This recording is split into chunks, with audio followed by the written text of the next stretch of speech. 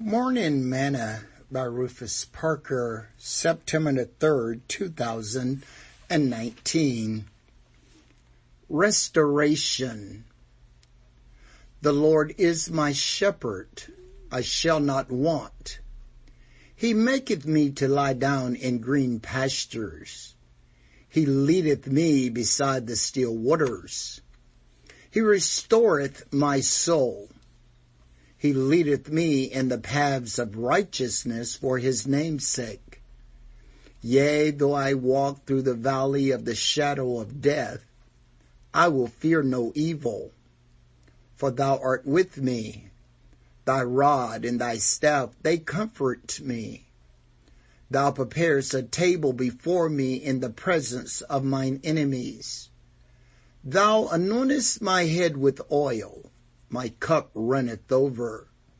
Surely goodness and mercy shall follow me all the days of my life, and I will dwell in the house of the Lord forever. Psalms chapter 23, verse 1 through 6. Today's morsel.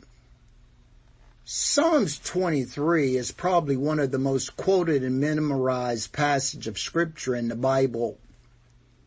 It is often used as a comforting passage to cite in the time of bereavement. But what do we do when our souls are dry and need restoring?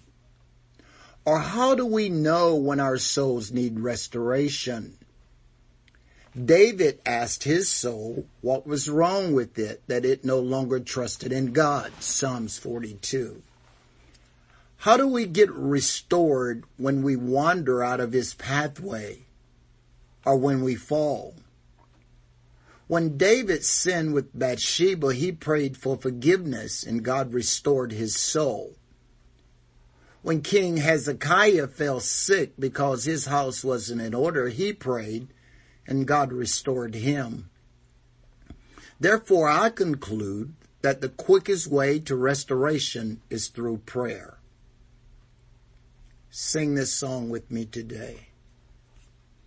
Love lifted me, love lifted me, when nothing else could help.